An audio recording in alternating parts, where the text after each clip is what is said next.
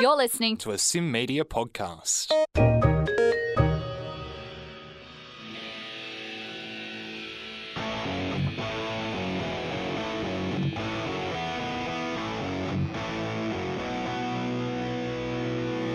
In a world of iconic riffs, immortal solos, the highest notes, and the most guttural of growls, the debate of the greats has raged on for decades, and we settle them here. This is the Great Metal Standoff. Ladies and gentlemen of the rock and roll, punk, prog, hardcore, thrash, and heavy metal community, my name is Jason Evans, and this is the Great Metal Standoff, the podcast that pits music's greatest albums in track-by-track combat. On this edition, we will be pitting Avenged Sevenfold's controversial and divisive 2013 stripped-back approached release, Hail to the King, against the 2014 new lease on life after momentous loss Slipknot album, Point 5, The Great Chapter. Now hold on there, Rate Your Music reviewers. Hold on there. While Avenged Sevenfold is one of my all-time favourite bands, yes, there are some aspects of Hail to the King that need to be addressed, and I assure you, we will address them. And yes, I know Slipknot is one of those bands that are the banes of your existence that only ever grows with every passing release. So I'm going to warn you right now, and I'm only going to do it once. We are going to be talking positive about both of these albums. Now, full transparency, and to be perfectly honest, in my personal view, neither of these albums are these bands' best. Yet, in getting into the meat of this battle, outside of the obvious and phenomenal big hits, both albums do offer some sleeper hits that are, in my view, do deserve a seek out. Full transparency, I'm a much bigger Avenged fan than I am a Slipknot fan, and this was my first full listen to a Slipknot album from start to finish, and I repeat, there are good songs not to sleep on. In fact, I wouldn't have known this if this battle wasn't pitched to me by our guest for this battle. Joining me is executive producer for SYN's flagship gaming show, Player One. His name is Connor Matthews, a die-hard gamer, a die-hard Avenged fan, and a die-hard Slipknot maggot. Proof that we in the metal community share so much in common with the gaming community. Plus, to help keep Connor and myself grounded and kept from getting way over our heads, we enlisted Imran to take part in his 6th album battle here on the Great Metal Standoff and moderate our takes as a neutral figurehead, since he has never explored an Avenged or Slipknot album in depth. So, here's how it's gonna go. Every album battle will be contested in track-by-track format by our podcast panel. Each individual panelist will select a winner of each pairing. The winning track receives a point to that individual's tally score. Tracks on albums that go uncontested can receive a tally point if a panelist awards it a gold star, which will be in play today. Once the battle is over, the album with the highest tally score will receive 1 grand point for that album. If a panelist's tally score results in a draw, both albums will receive a half grand point each. And finally, the album with the most grand points will be declared the winner. This is Hail to the King versus Point 5 The Great Chapter, a battle pitched to us by Player One's Connor. Let's find out why. Let's find out what we like, what we don't like, and what is a hidden gem, and which will prevail. Roll the audio. Okay, Imran, this is your 6th Great Metal Standoff. I think the only way we can be more together is if we got married. How you doing? I'm gonna have to get back to you on that proposal, but yeah, I'm good. I'm doing well. Doing fine. How are you, Jason? I'm doing okay. Does it feel good to be at number 6 at least? Yeah, it's quite an accomplishment, I got to say. I never thought I'd be 6 deep into these, so yeah, I'm glad I'm now like a regular on these podcasts. Yes, and I think this is probably the first one you're about to do that's in somewhat new territory, just like unknown. Yes, Yeah, definitely. So yeah, I'm excited to. I feel like I'll be taking a bit of a step back this one. Luckily, we do have someone who is very passionate about both of the album battle proposed here on the Great Metal Standoff, and that is a collaboration with SYN's gaming program, Player One. Our EP, the executive producer of 2020, Connor Matthews. How you doing? Welcome to the standoff. I am doing absolutely wonderful, Jason. Thank you for the lovely introduction. If you want a fun histories lesson, is that when I started this Great Metal Standoff back in 2019, I did 2 collaborations with the previous EP of Player One, Stefan, for it was an AC/DC and Motorhead and the Battle of the Worst Metallica and Megadeth album. So it's good to have, the rule of threes in play. Player One collaborating with the Great Metal Standoff once again. It's good to have you on board. Oh, always happy to. We are very happy to keep that tradition going. My predecessor did a lot of things that I have carried over to this year, this now being one of them. How has 2020 fared for Player One this year? I'm definitely going to say we've done better than a lot of other shows, I'd say. We've got a membership for Player One is at an all-time high, which is great. We've got a ton of people at Player One. I'm very lucky and very grateful for that. Like, it's been going very well. Excellent. What kind of roles has your team been able to entail throughout this entire year? What have they been able to get up to in the midst of this pandemic and all? Well, the great thing is I have more than 2 editors at one time, which is fantastic. We've done a lot of bonus podcasts coming up real soon. We're going to get around to it. We're going to do a Crash 4 review, which I'll be doing since I'm the only one in the crew that's played Crash 4. We've done a bunch of stuff. We did collaborations with Loud and Queer, another SYN flagship show, which was the Animal Crossing review. We did a Crash trailer analysis, which is nearly at 100 downloads. So go download that and get us up to triple figures. It'd be awesome. We've done a ton of recent game reviews. Like we did Last of Us Part 2. Once again, Animal Crossing back in March. Doom Eternal back in March. Like, we've done a lot of stuff, and we've been getting a lot of articles up on the SYN website, which I've been very pleased with. We've been able to review a ton of stuff in quick succession, and we've got a ton more coming. Like, we're not even at the end of the year. Like, we're so close to the end of the year, but we've still got so much more coming out. So do keep an eye on for that, because it will be hitting up not only the website, but the podcast feeds as well. Fantastic. Is now a good time to ask what you reckon game of the year has been? Oh, okay, yeah. It's a very fair time. From my own personal preference, I would go with Doom Eternal. I would legitimately go with Doom Eternal. It is the perfect first-person shooter ever made, in my opinion. There are very few to no major flaws in the game. Everything is so well balanced. It's a very difficult game, but that was to be expected. It's a much more faster and intense game than the reboot from Doom 2016. So it's everything that I wanted and then some. Animal Crossing is, for a lot of people, their game of the year. It's not mine. I played about 10 hours of it and just kind of gave up on it because it just didn't click with me. Was the 10 hours in one big binge, or was that across a few days? It was across a few days. I tried to give it a chance, but it just didn't hit me the way that it should. I'd say the final one, it's not a full-on game of the year contender, but for me, there was a lot of hype behind it, and it's a fantastic game. But the new Crash Bandicoot, Crash 4, it's about time. It's not full game of the year potential.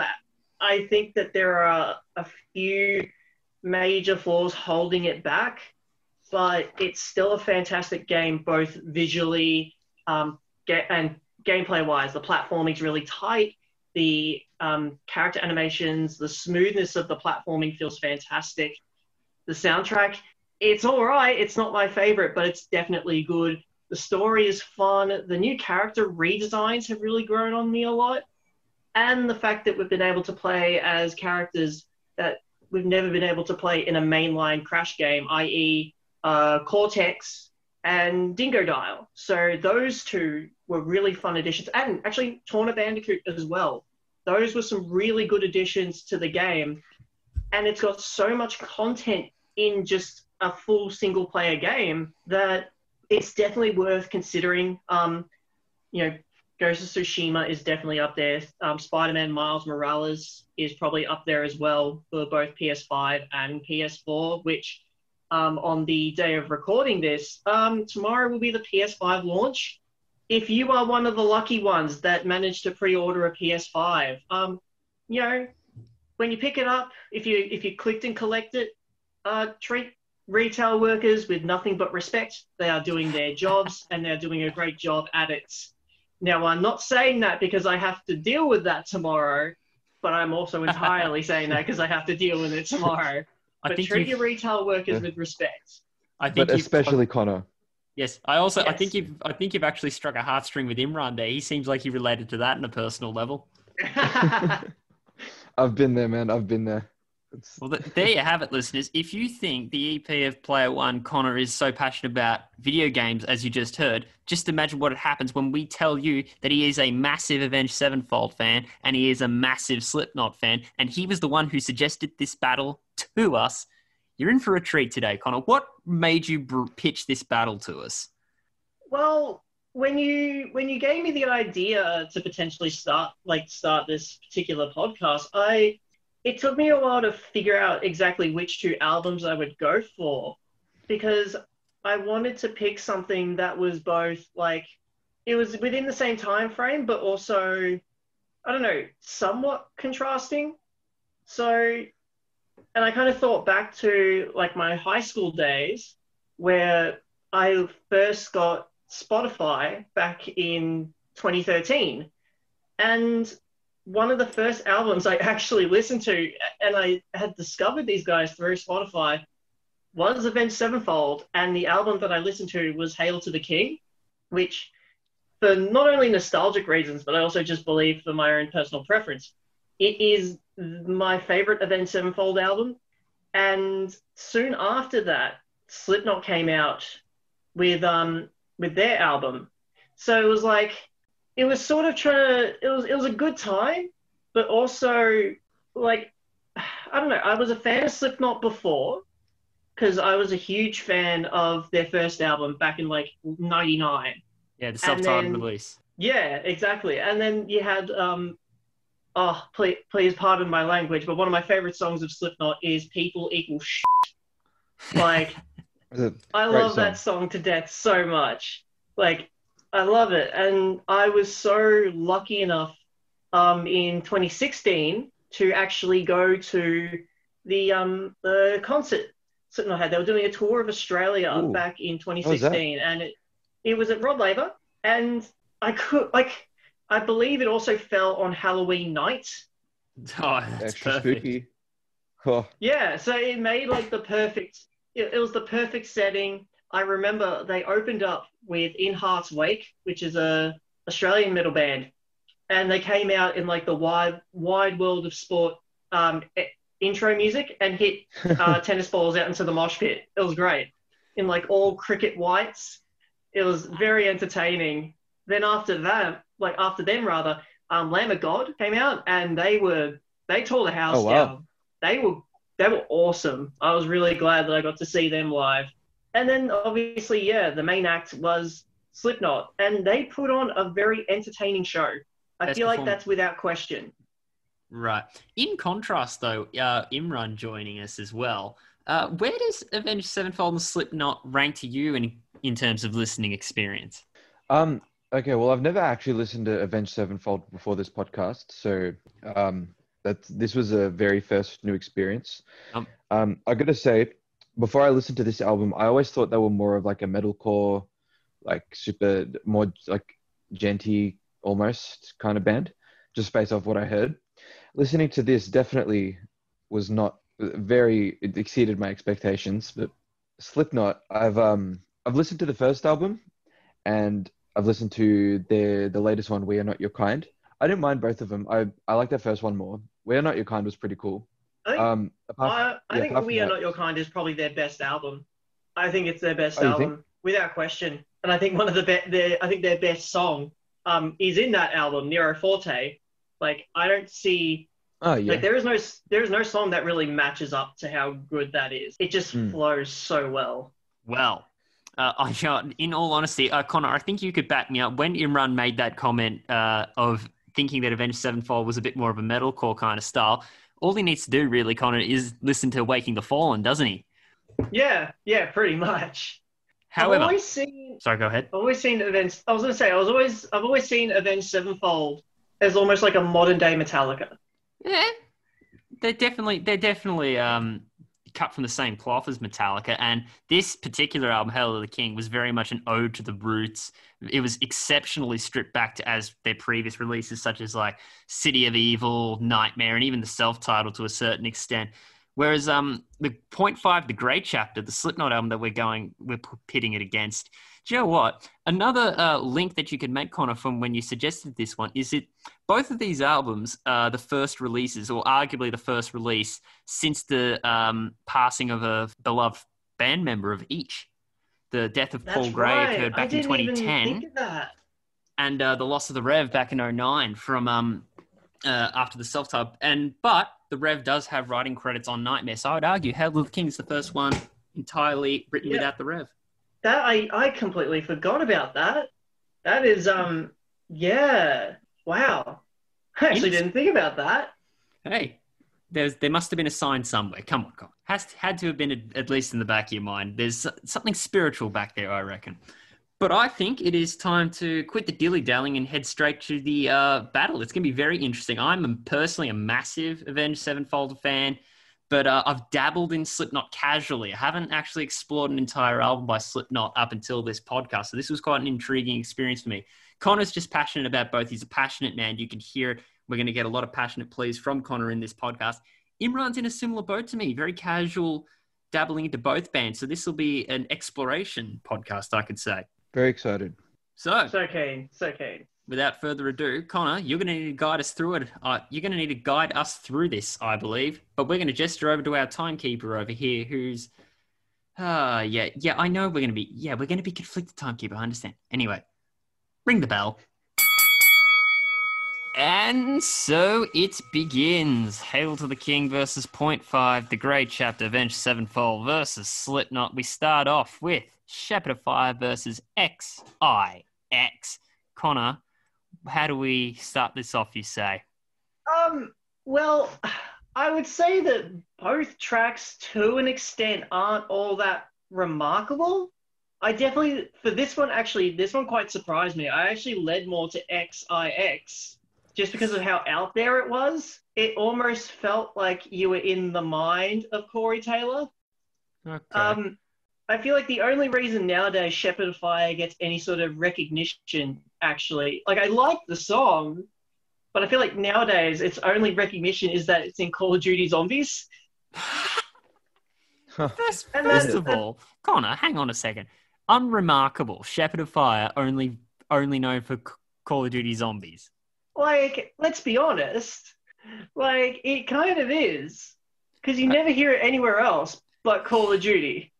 This is reminding me of a question I forgot to ask you in the preamble. Are you prepared for Imran's hot takes? Yeah, I'm keen. I seriously Are think you that's a though? hot take, personally.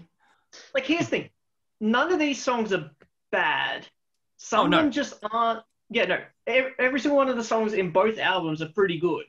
But Shepherd of Fire, I like the song, but it's not one that I would go to. XIX, I actually, after I listened to it, I actually did put it in my like metal playlist just for my own personal use. Huh. So it kind of stuck with me. Not even it was a metal just, song. I know. Like, I thought of it almost as like a trip inside someone's mind. And I like that kind of style. I kind of agree with you, Connor, but I think I'm gonna have to go with Shepherd of Fire for this one. No, that's definitely fair. Yeah, XIX is cool. I liked the synths in it. Kind of reminded me of like an 80s horror vibe. The vocals I are agree. good, you know, yeah, but I don't know. There's something about the big theatrics of Shepherd of Fire and that 80s hair metal feel. I don't know. It was like I'm not a particular particularly big fan of like 80s hair metal per se, but it's just it kind of a throwback to that style of music. I dig it. I don't know. Yeah, Like I thought it was Avenged cool. Sevenfold. Struggling Like to Avenged Sevenfold has like they can contrast their style because like they can do like the country metal, but they can also do that slow and somber kind of sound. when you're and then bring it back. referencing country metal, Connor, are you referencing songs like Dear God and that, like Gunslinger and things like that? Yeah. Like absolutely. And I think this is one of the things that Avenged Sevenfold is good at, is that they can change their sound on a whim. Very true. Certainly very true. XIX for me. Imran, I need to ask you, you know the Metallica song off Reload, Low Man's Lyric, Yes. and how that features a hurdy-gurdy? Yes. Is a hurdy-gurdy being used in XIX, or is that just, as you mentioned, a synth? That's a good question. Just based off your ears. I from memory, it's a bit fuzzy in my brain because I've listened to it like once. Yeah. But from memory, I think it was a synth. I may have to re-listen to that though. That'll be a fact check for later. All right. We'll fact check it at the end of the show, hey? Sounds good. Okay. So, Connor, your first point's going to go to XIX just as a final answer. Yeah. 1 point to Slipknot here. 1 point to Slipknot. 1 point to Avenged for Imran, where myself... both songs are a strong open, to be perfectly honest. When I think Shepherd of Fire, it's maybe not the strongest of interest to an Avenged album when you compare it to songs like Critical Acclaim, Beast and the Harlot, you know, that kind of thing. But at the same time, it still serves its purpose, I'd say. Like, I feel like out of both songs, the one I'd seek out more is Shepherd of Fire. So that's probably going to be the only reason why I take that one, especially considering it's, you know, fun riffage, groove along to it, and like spoken word bits by M Shadows. It's a good song to just vibe to. Yeah, it's a bit more of a vibe song, but there are stronger openers to Avenged albums, but Shepherd of Fire can work. But that is not a discredit to XIX. That is a grief-filled startup. Like, obviously, point 5, the Grey chapter, and Grey is spelt in the name of Paul Gray. This really sets you up as this is a Paul Gray tribute. Okay. So, Imran and I have 1 point each to Hail to the King. Next up is the title track, Hail to the King, and that goes up against Sarcastrophe. Okay, straight up, Hail to the King, without question, point to Avenged Sevenfold from my end. Like, this is my favorite Avenged Sevenfold song. Yeah. Was it the first Avenged song you discovered? Yes. It was mine too. I discovered this. And then the second one was actually Welcome to the Family from the Nightmare album. Yes. Hail to the King. God damn, that opening just gets you excited. Yeah, things are about to happen once that hits. It hooks you immediately. Exactly. Like, it's weird. The first thing I picture nowadays when I think of this song is like, this could be like an opening for a Triple H match. They used that for a Triple H match. Remember, it was WrestleMania 32, Triple H Roman Reigns main event. Well, I let's not talk about that match. I never watched. I don't remember that. Really? Okay. I never actually watched that pay-per-view. Okay, WrestleMania 32, the video package for Triple H versus Roman Reigns for the title. Main event, Hail to the King was featured. Okay. But yeah, this is just the perfect song in my opinion for an Avenged Sevenfold album. This is like top for me. Which, funny enough, rhythmically it's not so bad. It's just Sinister Gates running the show on the leads. And then rhythmically it's pretty simple, but Gates makes that song. And then just the build and release, fantastic song. Imran, simple in contrast, Sarcastrophe. I honestly did not mind Sarcastrophe. That was a pretty rocking song. Absolute thrashing intro. That I love that. Oh wait, I'm looking at the wrong notes here. I'm sorry. Forget the thrashing intro. I was looking at the wrong notes. Yeah, that was a bit more of an atmospheric intro. This one. Yeah, this one was. I kind of found this one to be actually more of a Tool-esque intro. Got that. Kind of got that rhythmic, like almost Mediterranean kind of sounding. Just like the drumming and the guitars and stuff. Once that kicks in though, that's a banger of a track. I loved some of the harmonies on the guitar and stuff. And I enjoyed Sarcatastrophe. That's really gonna ruin me. Just the title of that. But I enjoyed that too. I thought it was a good song, and I hadn't taken much time to actually listen to it. But that was another song I put into my playlist because I'm like, yeah, like I grew to it pretty good. So hang on, Toolish. Yeah, just the intro.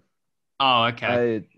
That build up, the bringing the tension, and then once that riff kicks in, once the riff kicks in, it's definitely a Slipknot song.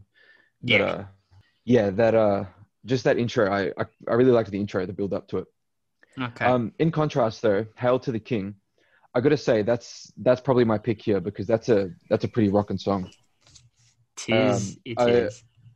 My first thought when that song kicked in was the intro is very Thunderstruck by AC/DC. Oh yeah. But just that build up, the whole if I don't think from memory there were people chanting in the background, but it sounded like there could have been people just chanting in the background. I know at a live show they make the crowd chant "Hail." Yeah, like that may as well just be "Hey, thunder, hey," Yes. yeah. But yeah, no, I thought the verse flowed really nicely into the chorus and on the bridge as well. I really liked that. This is just it's a song that speaks for itself, honestly. I reckon it's a killer song. Like all credit to Sarcastrophe, but yeah, Hail to the King. Yeah. I'm also interested in just getting your opinion on the solos. Like, I think this, obviously you've just discovered Avenged Sevenfold, so you're discovering Sinister Gates. What are you thinking? Sinister Gates, my opinion changes of him throughout the album. At this point of the album, I'm like, oh yeah, he's cool. Definitely shredder guy. He's got some cool riffs. He's got some cool solos, but yeah, I'll touch on that later. Okay, I'm taking Hail to the King as well. It's got a special place in my heart. First Avenged song I ever discovered. It's one of their best build and release songs that they have. But I'm very interested. Imran did point out, hey, this reminds me of AC/DC's Thunderstruck. That's going to be a recurring theme as we go on through Hail to the King, and it's why Avenged Sevenfold got quite a bit of blowback making this album. So we've all gone Hail to the King. That means 2-0 for me, 2-0 for Imran, where it's 1-1 for Connor. Next up, both of these were actually pleasant surprises for me personally. Doing Time versus Really? AOV. How are they a surprise to you, Jason? That's what I want to know. Did you say pleasant surprises? Pleasant surprise. Yeah, well, I didn't think Doing Time would be that cracking of a song, but no, that one's a rocker. That one's something from like the American Road movies. Yeah, I'll give you that. I thought Doing Time was two Guns N' Roses. That honestly, like I could pinpoint the song that sounds like Night Train by Guns N' Roses. Even the vocals sound like Axl. I liked the solo was kind of cool because the intro to it, he had these like super shrill bends, and then he just started shredding, and I was like, he could have like kept going with something cooler there, but he just kind of went to the basic like shredding thing. But yeah, like it's a cool song, but I've heard it before. Connor? That would be my main. Like, I love the song, and I am picking it, but that is a very valid criticism that you've heard this song before from many different artists and different bands. Yes, but to as Imran mentioned it, and to Gates' credit, that solo is very wild and gritty. But yeah, Night Train by Guns N' Roses there. Once again, we're starting that theme, aren't we? So Connor, you're taking Doing Time. Yeah, absolutely. And AOV is a good song. I love that song too. Yeah, what do you like about AOV? It just, for me, what I love about Slipknot is just when they go all in, when they're just full on heavy. I'm not much of a fan of their more reserved stuff. Like, just name one of the reserved songs just for context for me. Like, what was it? AOV. Like, yeah, I still liked it. Like, I still love the song, but I'm not a fan of like Goodbye. Like, it was a fine song, but I don't know. I prefer them more. I'm more of a people equal shit. Spit It Out, Nero Forte, Pulse of the kind Maggots. of fan. Yeah, like all that stuff. Left Behind. I like that kind of style of Slipknot. Okay. I definitely agree with you there, Connor. I got to say though, I think this one I'm picking AOV because there was something about this song that got me. I don't know. There was it was super. I like that slow drum groove against the super thrashy riff in the chorus, or not the chorus, the verse.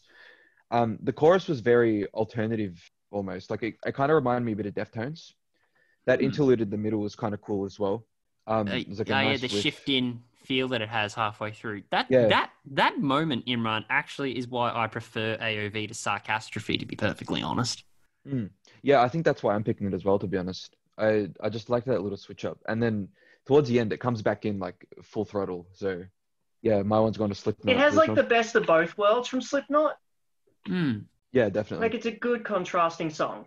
For me, I prefer the second half where Connor, would be thrashing away at the first half. And best of both worlds. Couldn't have said it any better. The only problem is that when I was making my decision, it once again came down to which one am I going to seek out a little bit more, because they were both pleasant surprises. I thought, I wasn't sure if I like either of them, but no, I've grown to like both of them quite nicely. Imran, you've made a compelling case for me not picking Doing Time, but I think I am going to seek that one out a bit more after this podcast. I think that might take me to 3-0, Ooh. Arguably a hot take, but I think I'm going to probably check out Doing Time a lot more. I was pleasantly surprised by that one. Next up, however, easiest battle I've ever done on the Great Metal Standoff. This is the easiest pick I've ever had to make. This means War versus the Devil and I, and the Devil and I wins hands down. Explain why. Explain why, Imran. Yeah. Well, okay. So when I first saw this track, This Means War, I immediately hated the title. Put that out right now. So that's already you already know my pick from there. Yeah. So groove and riff kicks in, and once this groove and riff starts kicking in, I'm like, I've heard this riff before. The vocals come in, and I'm like, oh, okay, I've heard these vocals before too. The solo is like, all right, okay, Van Halen, we get it. About 3 minutes into the song, I was like, oh, I realize where I've heard this song before. This is literally like every Metallica song off the Black Album. So... Specifically sad but true. Yeah. Mind you, we did not... That was the mind-reading moment right there, but yes. Yes. Literally, I've got written in my notes, this song is Metallica sad but true, but with twiddly bits. With twiddly bits. I hate that chorus. That chorus is like as much as the fact already that it's just straight up another song, they just replaced the chorus with this weird jingly. How does it go again? This means what? Something like that. I don't know. I just know that if Sad but True goes like dun dun dun dun dun, where This Means War is kind of like dun, that kind of thing with that. They're different enough. Yeah, it's different enough to get away with being an original song, but at the same time, it's not different enough to get absolutely blasted. Connor, do you have a case of defense for this song? Not much, because I went straight to The Devil and I. I think The Devil and I is really the flagship song of this entire album, and it's the one that really holds it all together. Come on. The Devil and I is such a fucking kick-ass song. I liked The Devil and I. I liked the opening riff kind of gave me Metallica vibes, like Justice era. Yeah. And it's that slow build-up as well. Yeah, to the chorus. I like the somber lyrics in the chorus, in the verse, and then that chorus. I really like the vocal delivery in the chorus. It's really cool. Oh yeah. And when I went to see them live, when I went to see Slipknot live, they would always get the crowd to sing "Step Inside," and then they would carry on for the rest of that, and then the crowd would sing "Step Inside." So it's like I have that sort of. It's not a bias. It's like I've been there. I've experienced not only the song through listening just to the actual release, but also I've been there live to experience it. So I have that extra layer of yes, I like the song even more now that I got to be involved with it, in a live concert. So I'm yes, definitely. Devil and I, without question. Easily. I think all three of us have taken Devil and I, haven't we? Yep. well, not even a competition here. yeah, Devil and I easily bet. Do you know what? It is probably one of the top 5 best Slipknot songs that they've ever done. I'm not sure if Connor, could you attest to that? One of the top 5? Was there? I wouldn't say top 5, Okay. but it's definitely one of their better songs. I know. I feel like you could choreograph like this really strange carny. Like let's put it this way. Let's put our director's hats on. Picture of a haunted old cottage in the middle of nowhere, and it's this old carny tourist destination where a tour guide takes you through all the different rooms of this cottage, and as the verses are playing on, you're seeing the tour take place. The tour guide telling him about the history of all the rooms in this cottage, and then behind one door, as the pre-chorus hits, lets them know that there's this evil monster beside. Open the door, and it's just like the gates of hell have been unleashed, and then the chorus hits, and there's like this disfigured zombie or something like that flailing about trying to get at the tourists as the correct. I could be wrong. I could be wrong, but I feel like the setting of the song is an asylum, and that's the kind of vibes that I got from it immediately when I first heard the song, when I listened to the album initially. It feels like someone's caged up and they're trying to really bust out and wreak havoc. And it's a great connotation in The Devil and I. Best song off 0.5. Jason, does this mean now you have to make a haunted house to the theme of The Devil and I? Enter a haunted house? Yeah, enter a haunted house. The song starts playing and you just you put the whole map set out. And it just all the spooky cues come with the song, or they queued up with the song. I will do it if one. they keep a disfigured zombie chained up to the roof of one of the rooms. Kind of like those zombies in the Maze Runner films, you know, with those the cranks or whatever. Like, just imagine one of those chained up into one of the rooms in the haunted house as the chorus of The Devil and I hits. That'd be bloody mental. Wowza, that's a thought and a half. Every time I listen to that you're song, right there, that's Jason. just all I'm going to be imagining. Yeah, are you okay? You're right there, Jason. I'm all good. I'm willing to move on. Requiem versus Kill Pop. This one I'm really conflicted by, Connor, because Requiem I think is the hidden gem of Hail to the King, but Kill Pop's I would agree. Catchy. I liked Requiem more than Kill Pop. Is that right? I liked it more. Kill Pop is not a bad song, but one of the things that like with 0.5, the Grey Chapter, a lot of the songs just don't click in my brain. There's nothing like there. It's just like, oh, this is a good song. I move on. I don't get that with Requiem. I was just in tune with it the entire time, and I'm like, I'll listen to it again, and I still had that same sort of positive vibe with it. I'm going Requiem on this one. I completely agree with you there, Connor. With Kill Pop, I had to listen to it twice because I zoned out like halfway through the first listen. I was like, wait, I need to come up with notes. So I had to listen to it again. Yeah, it was just like the intro was kind of cool. The rest of it, it felt super short. I didn't realize the song had finished until I moved on to the next song. I'm like, oh wait, that didn't click in my brain. So yeah, Requiem on the other hand, it's the second shortest song in the album. Ah, there you go. Yeah, I definitely felt like it just whooshed by my eyes. But yeah, with Requiem, that one hooked me from the start. This is the first song on the album that wasn't a guitar intro. It was like this weird choir. So I was like, oh yeah, what's this? And then the vocal phrasing in the verse was super interesting, very rhythmic. The chorus is dark, real cool. It ends on that major kind of happy note, and then it just delves back into that super dark punchy riff. It's real cool. I liked there's this cool part in the solo that I liked that was super tremolo. There was heaps of delay and notes and stuff I kind of liked. The solo other than that was but yeah, and I'm gonna pick Requiem for this one. I reckon Requiem had a bit of a kick to it.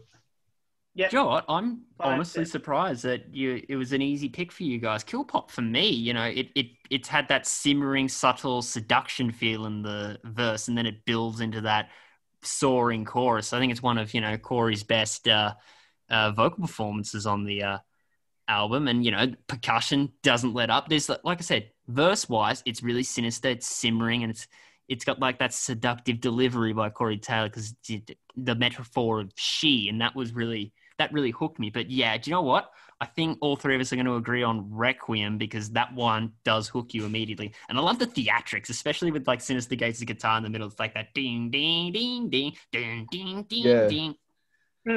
It's Yeah, easily one of their most definitely theatrical. big thing with Hail to the King. I noticed is like it's a very theatrical album. Yeah, theatrical, which is funny because their intention was stripping back as far as they can, strip it back as far back to the roots as they possibly could. But they still got something really theatrical out of it. It's like you're being at the opera. M. Shadows singing along to that. Sounds like he is summoning any evil spirit that would listen into the world. It's great. Yeah. Next up, Crimson Day versus Skeptic. Okay. I was not a fan of Crimson Day. Okay. Explain. I didn't like it. I'm not a fan of Avenged Sevenfold's slower paced songs. Right. Crimson Day just like it felt slow, it felt boring, and it was like it just wasn't sticking. It was so slow to me. I'm not a fan of their slow songs. I'm a fast paced, like, give me Beast and the Harlot any day, because that is just continuous. This is just I was waiting for this song to be over. It was so unremarkable to me. And then Skeptic, I liked it. It's fast, intense, and I really liked it. But the chorus just did not grab me. I was not a fan of the chorus. Yeah, Corey Taylor in the verses sounds like he's having an argument with himself. Yeah, pretty much. And I'm like, that chorus is just like, nah. It did not stick with me. The world has never met another crazy MFer like you. Da da da da da da da da. Like, I know it's once again, this is very much a tribute album. Yeah. Yeah, I was reading my notes. I'm like, I don't remember what this song is. It was one of those songs I just forgot. The only thing that kept me going in Skeptic was just the intense percussion. Yeah. The intense like beat of the song. And like that, I really liked the opening. How it just felt like that, not a siren, but like that. Yeah. Like, yeah, it's come back to me now. I remember was... the intro hooked me because I'm like, oh, this is gonna be like some cool like industrial kind of thing. That was immediately what I thought. Yeah, but then the rest of it, all the riffs just meshed into one big riff. Like all the sections to me was just, it wasn't even sections, it was just one big song. And I was just like, oh, I heard that line before. That must be the chorus or something. So yeah. But I'm gonna go Skeptic. Because Crimson Day was just boring. There was more hook that hooked you in Skeptic than there was Crimson Day. Oh, without question. Imran, what was your insight on Crimson Day that you had? Because, to be honest, I just find it ironically entertaining how soppy the song is. For a joke. This is for a joke, but obviously, once again, recurring theme of what the criticism to Hail to the King was. I just joked that Crimson Day sounded like an Aerosmith song. Oh, yeah. I can hear that. The Sevenfold comparison that don't want to miss a thing. Part of that, yeah, that's part of that hair metal scene, I guess. But yeah, the only thing I've written here for Crimson Day that's actually good is the chord progression is nice at the start. I wasn't a fan of the singing. It kind of feels forced, like a kind of stereotypical of that genre almost.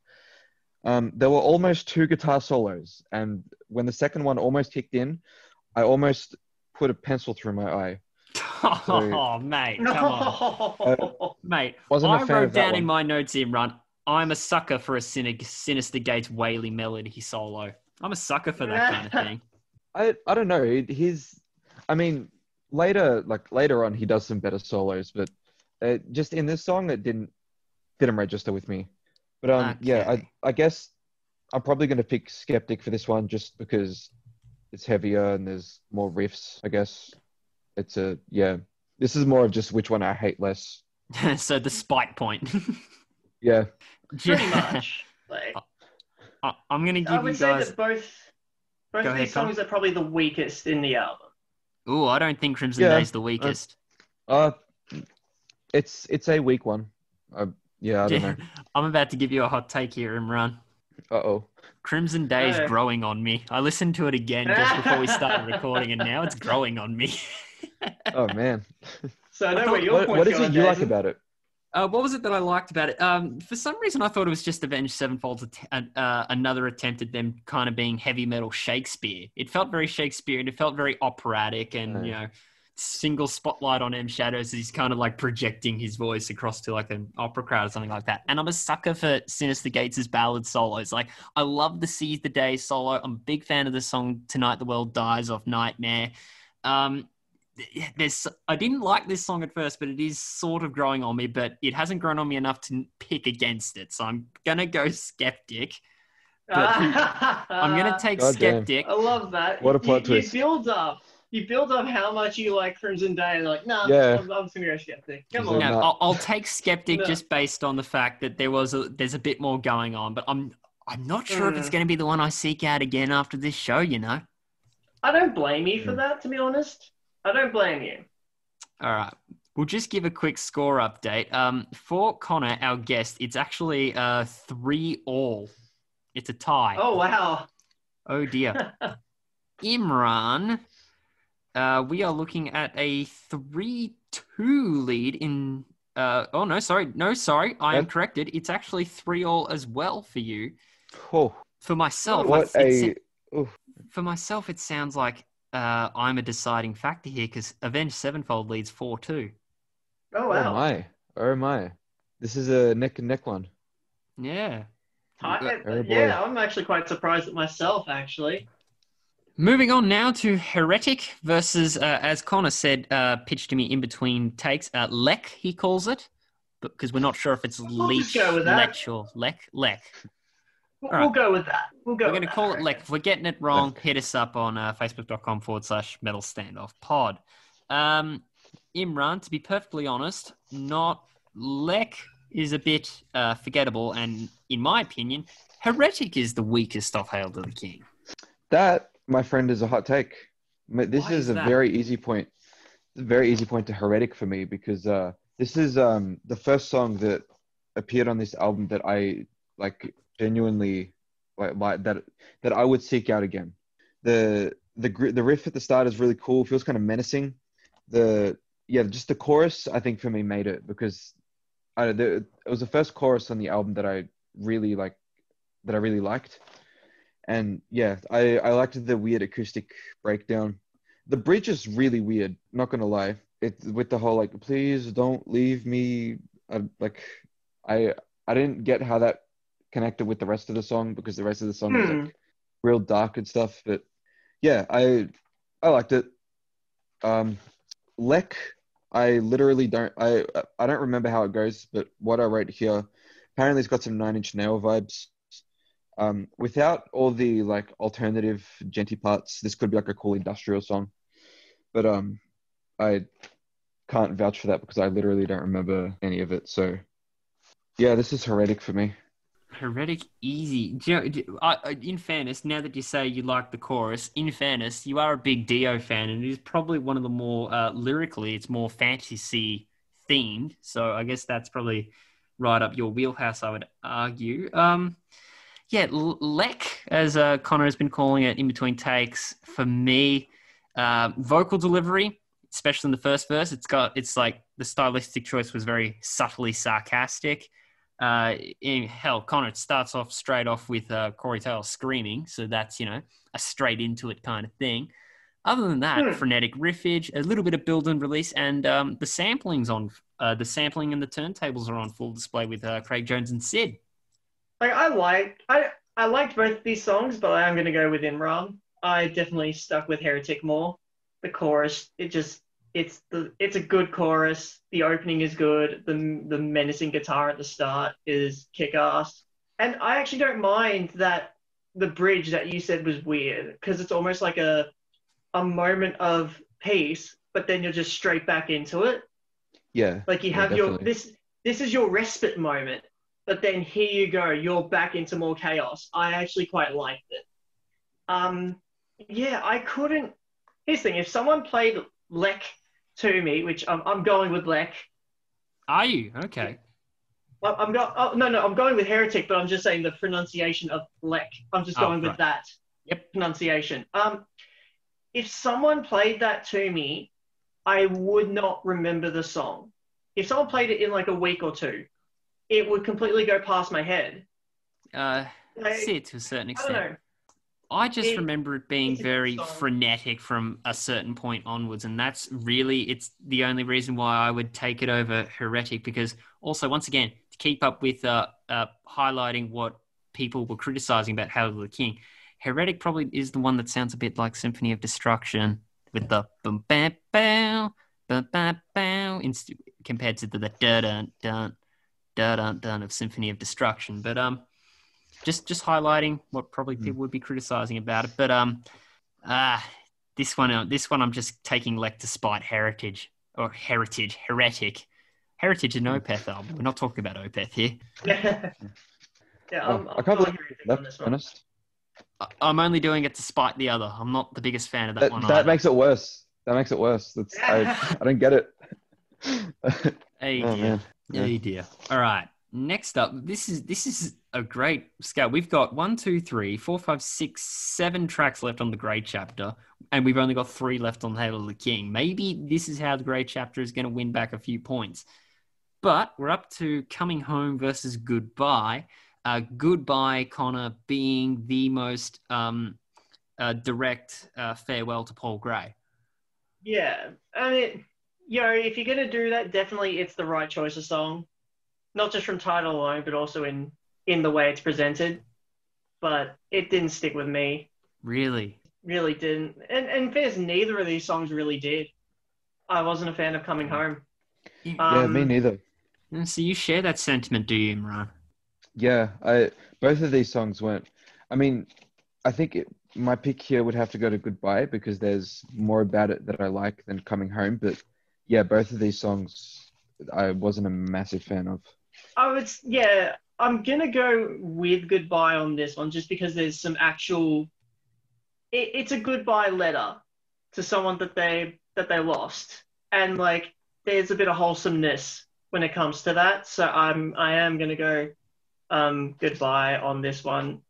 Yeah, Goodbye. Like, once again, I like my music intense and I like my music fast. But surely this one would be a bit more of a different type of intense, wouldn't it? Or maybe you could make that argument for a couple of later tracks. I'd say definitely in the later tracks. Yeah. Goodbye for me, well, there's that empty ether kind of atmosphere, which, to be honest, I quite enjoyed. I'm a fan of Goodbye. I'm actually a fan of this song. Well, they're not bad songs. They're definitely not bad. They just didn't stick with me. We didn't go too far in depth on Coming Home. What makes Coming Home stick out the way it did to you guys? From the get-go, I didn't really like this song because straight from the intro, it just kind of sounded like they were trying to write a Iron Maiden style song. And then as it kept going, I was just like, this just feels like it's getting longer and longer. Like the solo just went for ages. The outro went for ages. By the end of it, I'm like, I can't be bothered anymore. It is the second longest song in the album at 6 minutes, 26 seconds. Yeah. It doesn't even compute to me that it's 6 minutes because to me, it's just long. Like it felt like 10. It could be 2 minutes or it could be 6. Either way, it's just too long. For me, personally, Coming Home feels like an incomplete package. If Coming Home, I reckon, I might need your take on this, Connor, as a fellow diehard Sevenfold fan. I feel like if Coming Home was on an album such as the self-titled or City of Evil, or hell, even The Stage, the album that came on after this, the rhythm section, like the Zachy V and the Johnny Christ rhythm bit, or even hell, if Brooks Wackerman was on the drums, there'd be so much more going on. It'd be a chaotic hodgepodge jigsaw puzzle kind of a song. Because my God, my opinion was the lead guitar work and the solos were damn wicked, man. They were I really dug those. I just thought it was an incomplete package on the rhythm section. I feel like the whole song is just it feels like it was an incomplete song to begin with. Can you attest him, Ron, to that? Yeah, I can. I've got nothing more to add to that. Yeah, I'd say that's pretty accurate. Huh. That's. I feel like if they tried to stretch this for like another 4 minutes, I think they got to the point perhaps that it's like, okay, this song is already long enough already. We don't want to bore them out, so we'll just cut it off from here. That is very strange because I was very intrigued by the solo work. Was Gates and Zachy Vengeance bouncing off each other? Because I think you hear them in one channel then the other, and it went on for so long and it kind of hooked me. But the bland rhythm section just didn't do it. I thought, if there was a bit more going on, if they weren't stripping it back, it could really be one of their best. But alas, no. Goodbye is a more complete package for me. It's a touching tribute. And I think it's got that different kind of intensity that Connor's been talking about throughout this entire podcast, just by the simmering, the subtle, and the build and the ascending feel to it. And then it finally lets loose with that painstakingly piece of grief. Goodbye for me. And I think that makes all of us take goodbye, to be honest. Yeah. And do you know what's done It's to a the good song. Yeah. Do you know what that's done to the score, gentlemen? What has it done? Inform us. What has it done? We're all standing at 4-all. Why is that? Jeez, this is getting real interesting. So once we reach the end, once we reach the end, we actually have a tie in our tallies. Our grand point needs to be split in two, and it gets half each. Oh dear. Oh boy. Are we heading down that road? My. Now, next up, we start the final two tracks of Hail to the King, Planets, versus track 9 on the Grey chapter, Nomadic. I think it's Nomadic, kind of like a grey nomad. Nomadic. Mm-hmm. Planets is where things pick up for me. And Nomadic, I reckon that sounds straight out of like an MCU film. Yeah. I love that. I've never heard Slipknot and MCU be in the same sentence.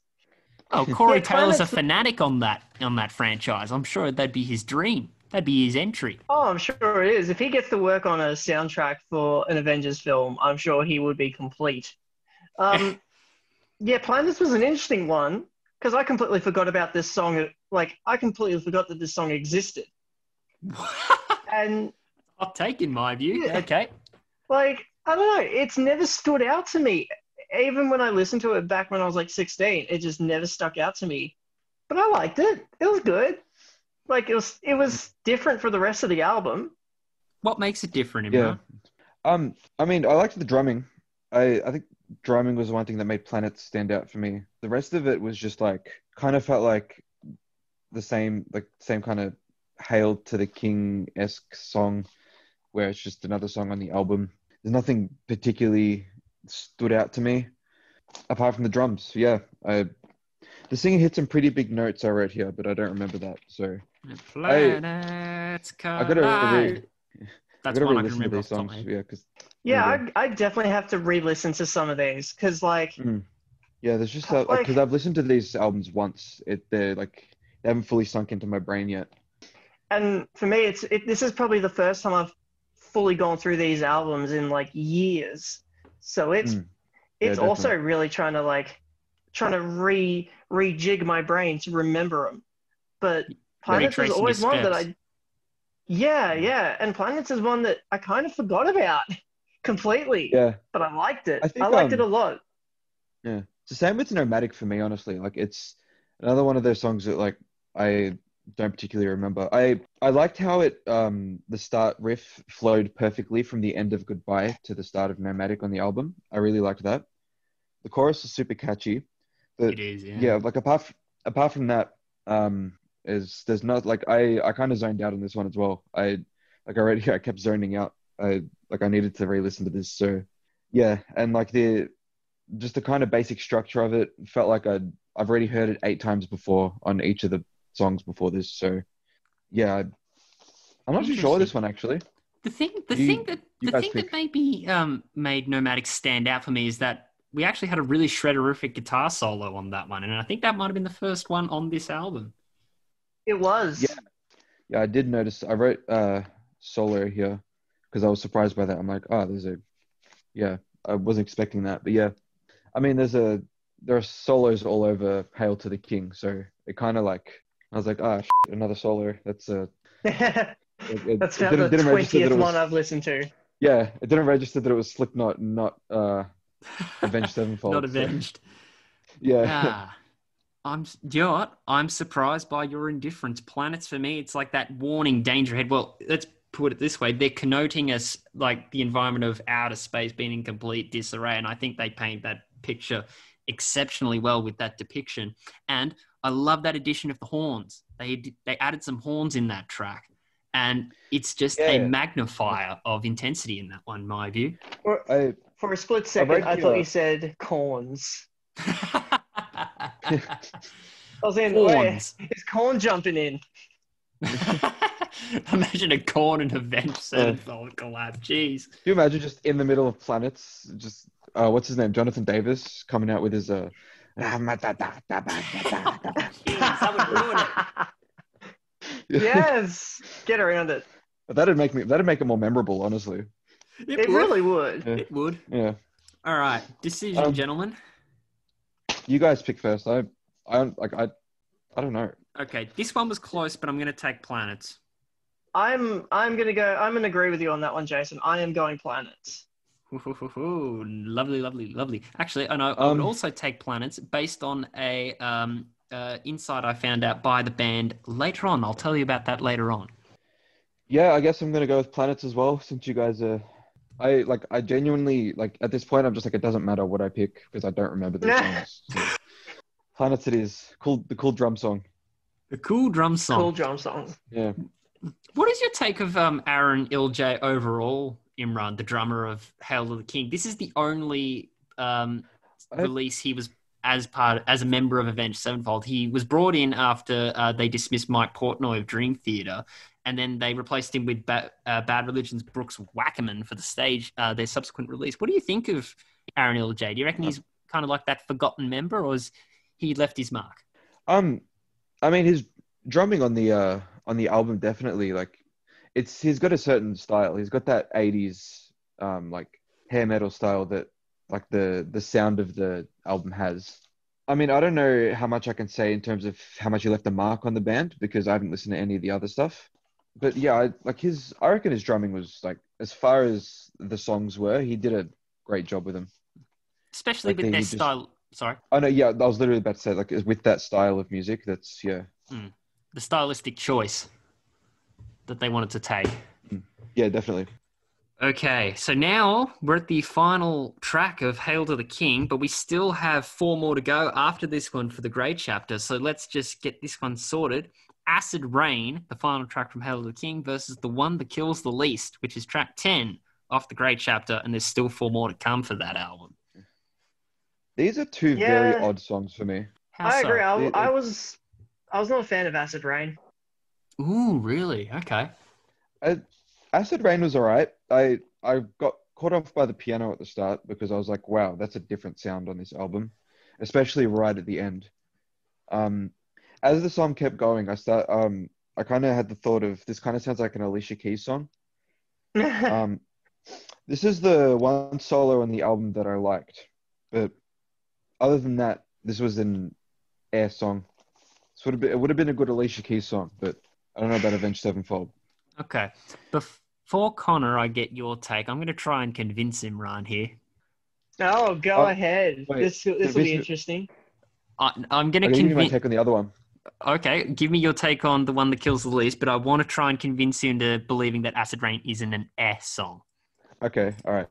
Well, the one that kills the least, I've got exactly four notes here for it. Whack title, Evanescence, ? Bouncy riff, okay, Slipknot. Okay.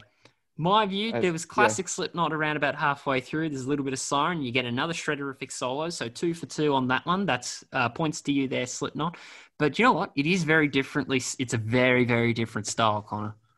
I liked it. I liked the one that kills the least. For some reason, I think just the title, it made me think of Frances Farmer will have a day in Seattle. Oh, yeah, we'll have a revenge in Seattle. Yeah. And I have a revenge in Seattle. I'm like, I don't know why, but the title just gave me that vibe. I'm like, I actually liked that song. So I was like, yep, I'm going to go into this. I'm going to like it. And I'm like, yeah, I liked it. I liked it more than Acid Rain. I think Acid Rain is a weak finish. Okay. Looks like I'm going to have to try and convince both of you then. Because I've had a love-hate relationship with Acid Rain too. I remember being Did you just being say a love, fan. hate, love? Or Yeah. He said yes, love, hate, love. Alice in Chains reference. Alice in Chains reference. I know it's still a very long song, Imran. I'm coming for you. You know I'm coming for you.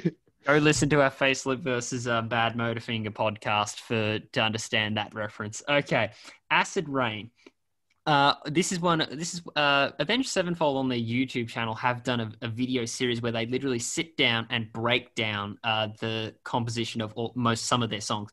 One of their episodes does involve the breakdown of Acid Rain, and what their intention kind of was Planets projects this depiction of space in disarray. There's planets colliding, meteorites, and just chaos up in the great cosmos above us.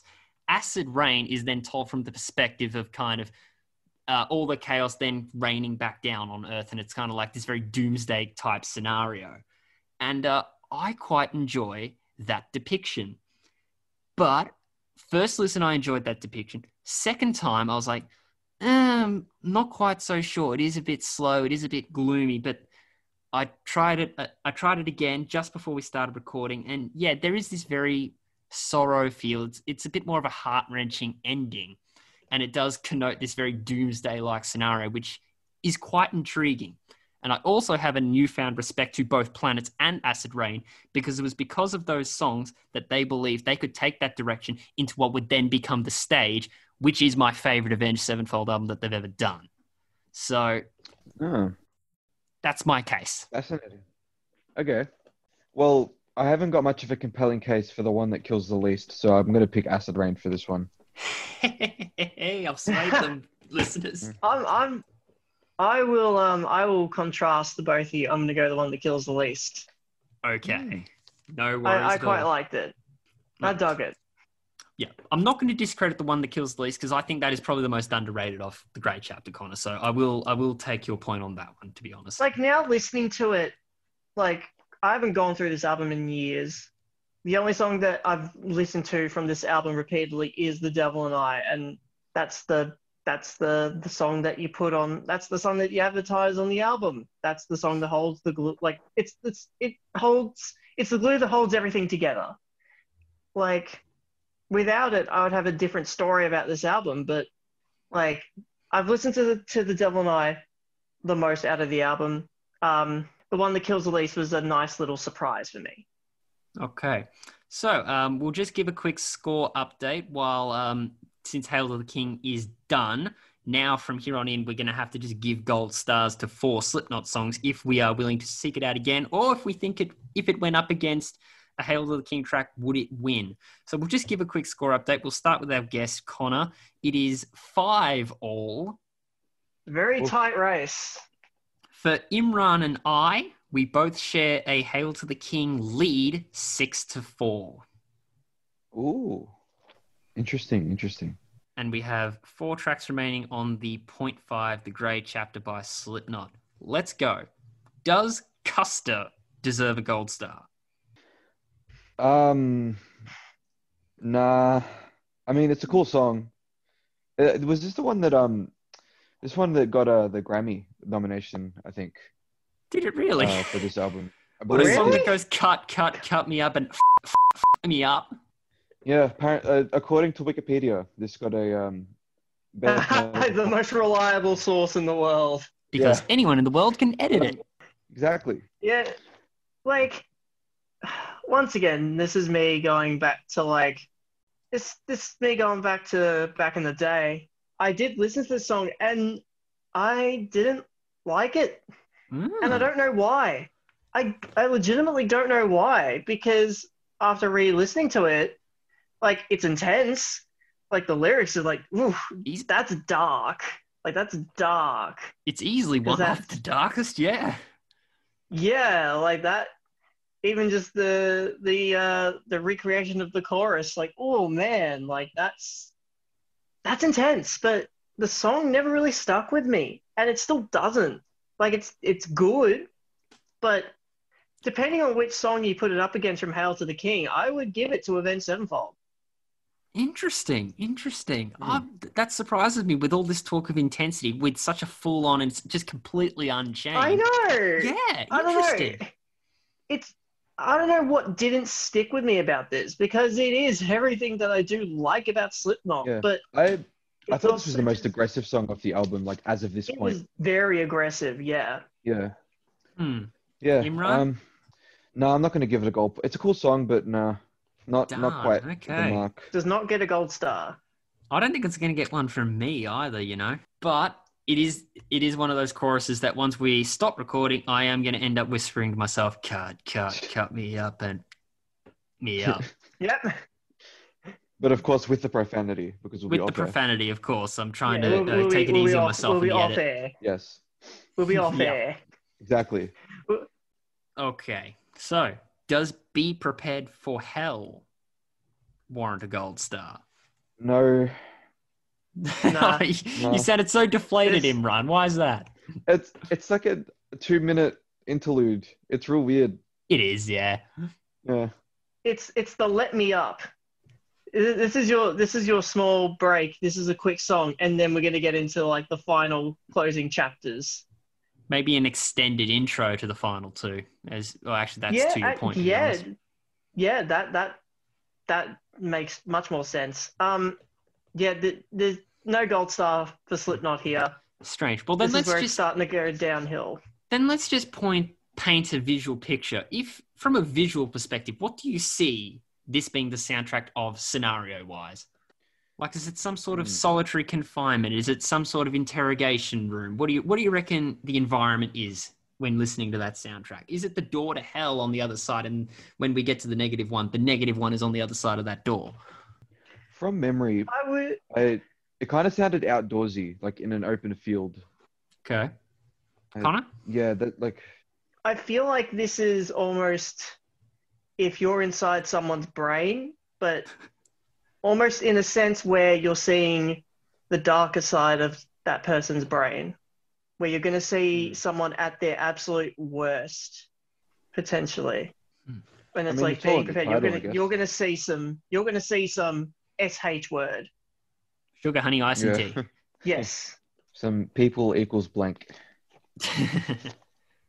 Next up, gentlemen, does the negative one earn yourself the gold star, the bonus point? Nah, not this one either. Again, you sound so defeated. Yeah, I'm trying to scrape my memory to see if I want to give him a gold star or not. But I can. This one I think was one of the more forgettable ones. That I liked the guitar at the start that kind of sounded like humming. Yeah. And then the guitar that came in that sounded like screaming. I liked that. There was some cool DJ scratching in the middle of it, or at least what sounded like DJ scratching and some like Tom Morello-esque stuff from the guitars. Yeah, but mechanical whine I described it as. That's fair. Yeah, but I'm not going to give it a point. Ouch. I think that's probably a flaw for you and I, Imran, when it comes to Slipknot. We're just casual listeners of it. A full album solo is blurring one for both of us, isn't it? Yeah. Oh, man. Musically, I like it. The rest of it is kind of forgettable. Okay, what's forgettable then? Everything. I don't remember a single lyric from the song. Like, it's one of those songs I actually didn't listen to when I went through the album, just because I don't even remember listening to this one. And I'm just like, oh, okay. Like, it's all right.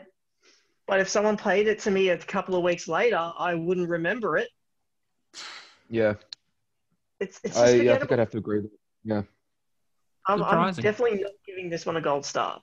I feel like in the main Slipknot fan community, I feel like that would be one of their favorites. I feel like that'd be a fan favorite, the negative one. I'm surprised to hear that answer, to be honest. I've never met anyone who I know who enjoys Slipknot talk about the negative one. Okay. Oh, there you go. All right. So now we're at the final track of this battle here on the Great Metal Stand of Hail the King versus Point 5 The Great Chapter. The final track is from the Point 5 The Great Chapter, If Rain Is What You Want. Keeping up the rain theme. Had a couple songs with rain.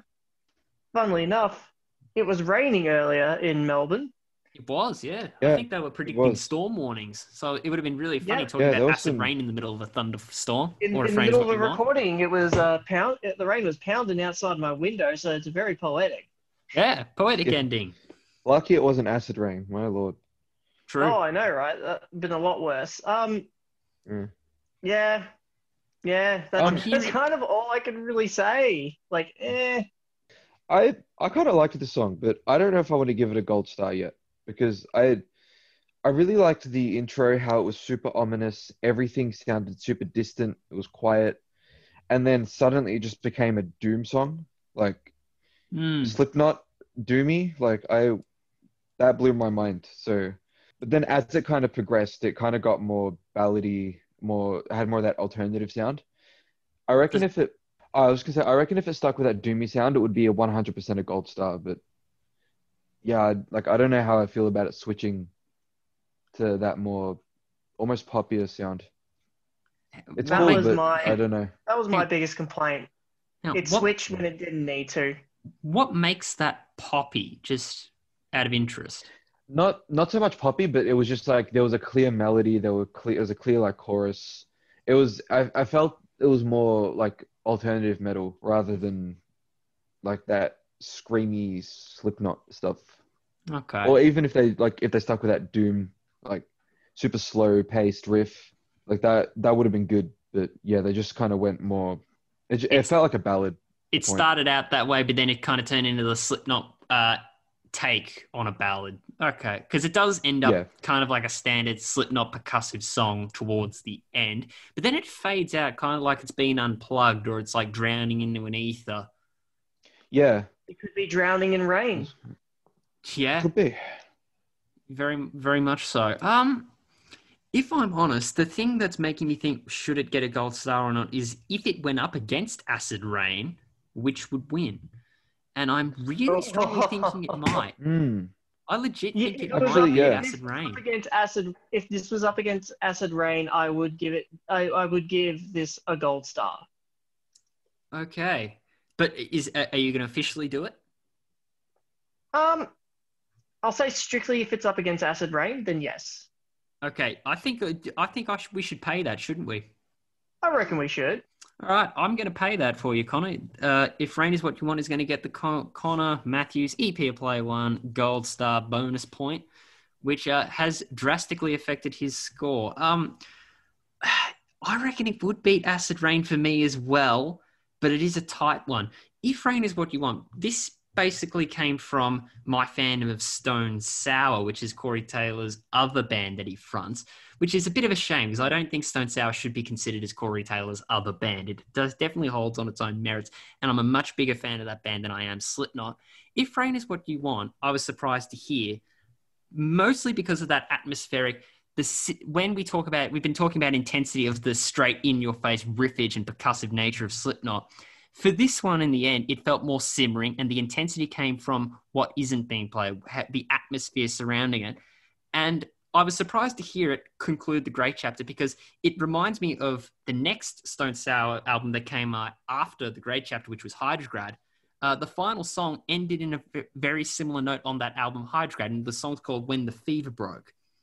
It's got that same simmering, heavy, intense nature that's just more it's more in the darkness realm than it is the in-your-face riffage. Mm. Yeah, I liked that it was quite different from everything else on the album. I was completely caught off guard at the fact that they just had this super slow. It was almost like this filthy doom riff. I loved that. But then yeah, like as I said before, it just kind of changed, and I didn't mind it, but I think it would have been a lot better if it stuck with what it was at the start, which was like that really slow, super doomy. Yeah. But you know what? I reckon in conclusion, Connor, I'm going to join you and give If Rain Is What You Want a gold star because I think it would beat Acid Rain, and I might seek that one out again because I think it matches the Hydrograd song released 3 years later, mind you, When the Fever Broke. And that also, once again, simmering, but it's got that heavy nature because of its entry into the dark realm more than it is in your face. And it is a welcome change. Yes, definitely. Cool. So now we have reached the end of Hail to the King versus Point Five, the Great Chapter. So now it's time to get all our tally scores and put it into a grand point. Merge them all together into one grand point and see who wins. We'll start with myself because it's more fun finding out what Imran and Connor's grand points lay. So I'm just gonna go first to get the boring stuff out of the way. It was quite a close contest towards the end. But for me, Hail to the King gets the grand point with a total score of 6-5. Who wants to go next? Ooh. Do Connors. Do Connors? Yeah, go ahead. All right. Connor, it's also 6-5. But the grand point goes to Slipknot. Ah. Ooh. So Imran. I find that very surprising. Why is that? I don't know. I have more memories of Hail to the King. Interesting. Okay. I think it's just I feel like the album had a good opening and middle, but it was the end that killed it, potentially. Well, and here's the thing. We're the passionate Sevenfold and Slipknot fans, and the casual newcomer Imran is deciding the album's fates. So Imran, I can confirm that with a total score of 6-4, the grand point goes to, and winner of this battle, is Avenged Sevenfold, Hail to the King. Oh. I'm actually kind of surprised with that too, actually. That's yeah, I mean, not that I was fully expecting to go Slipknot way, but I wasn't expecting to. Yeah, I had no expectations as I was going into this, so I was just surprised regardless. I feel like we're going to get some abuse for this because Hail to the King is considered that, the rip-off album of many of these bands. So it's like, oh no, Yeah. we're going to be sought after here for praising Hail to the King. But no, do you know what? There are some hidden gems off this thing, and Without question. it was better than I Yeah. expected. I thought it would be a bad album, but it really isn't that bad. It's a bit too on the nose for some, I think. Yeah, definitely. I mean, I after listening to Hail to the King, and after you telling me that they're a heaviest Avenged Sevenfold albums, makes me want to go out and listen to more Avenged Sevenfold. So Not only are they I'm heavy, but very there's intrigued. also just this dialectic chaos about them when you listen to albums like City of Evil and The Stage. I still hold the opinion The Stage is their best album, hands down, just based on the progressive nature that they took. But no, do you know what? Hail to the King, I reckon it's a take it or leave it album, but you shouldn't sleep on it. It should be at least given a shot. It definitely, yeah. I mean, I enjoyed it. Question. With its flaws, I enjoyed it. It was a solid album. It was a fun album to go through. Yeah, even Slipknot as well. I enjoyed that album. There were some good tracks on there. There's good tracks, but I think Imran and I have suffered from the casual syndrome of where a few of the exceptionally intense tracks did blur into one, but I think with more listening, maybe it will become a lot more unique to myself and Imran. But hey, it was interesting to explore. Connor, thank you for suggesting this battle to us. Always happy to suggest more. No worries. If you want to do final plug for Player One, if you like, because Player One is definitely one of our most popular flagship shows over at SYN. Yeah. Talk all things gaming. Yeah. And hey, the gaming and metal community, we are tightly knit. We're hand in We hand. are one. We are one. We are one and the same. Yeah, go check us out on the social medias, the Facebooks, the Twitters, the Instagrams at Player One SYN. Go listen to the show every Monday night from 8 till 10 p.m.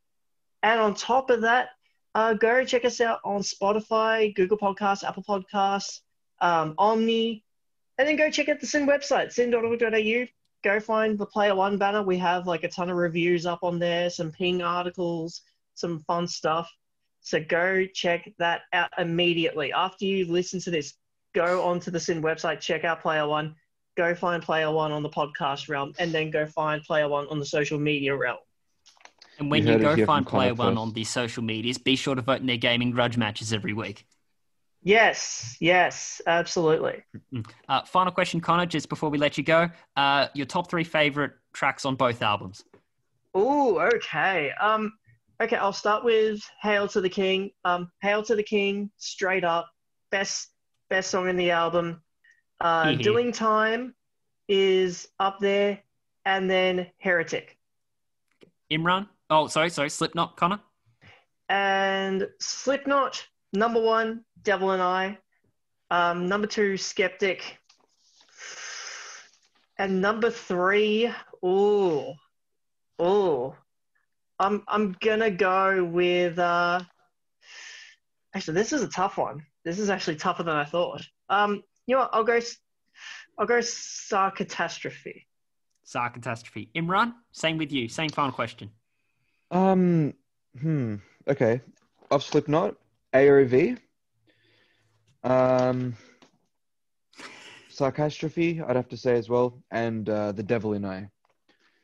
And off of Hail to the King, obviously.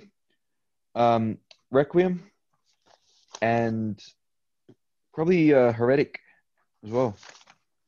Imran and Connor, thanks for joining. Anytime. Always a pleasure. Avenged Sevenfold's Hail to the King wins the day via the band's newest listener. You love to see it. Despite some pleasant surprises, and welcome ones at that, despite some tracks that will eventually grow on you, I still maintain that Hail to the King isn't exactly Avenged's best, and it does possess some flaws too big to ignore, but as you just heard, there are hidden gems to find. Whereas Slipknot, for me, requires homework to be done. Time to dive deeper into their discography. But you know what? In retrospect, I do feel Kill Pop got downplayed a little. All in all, a big thanks to Connor for pitching this battle to us and taking the time to come on the show and pick them apart with us. Be sure to check out Player One, Monday nights, 8 to 10 p.m. on SYN 90.7 FM, DAB digital radio, and online from your favourite device at syn.org.au. Be also to check out and stay up to date to our show, The Great Metal Standoff, over at facebook.com/Metal Standoff Pod. That is facebook.com/Metal Standoff Pod, where you can tell us who you would have picked between Avenged Sevenfold's Hail to the King and Slipknot's 0.5 Degrade chapter, or, if you like, you can suggest a battle for us to do in the future. Until then, that's all for now. Till next time, metal up your ass!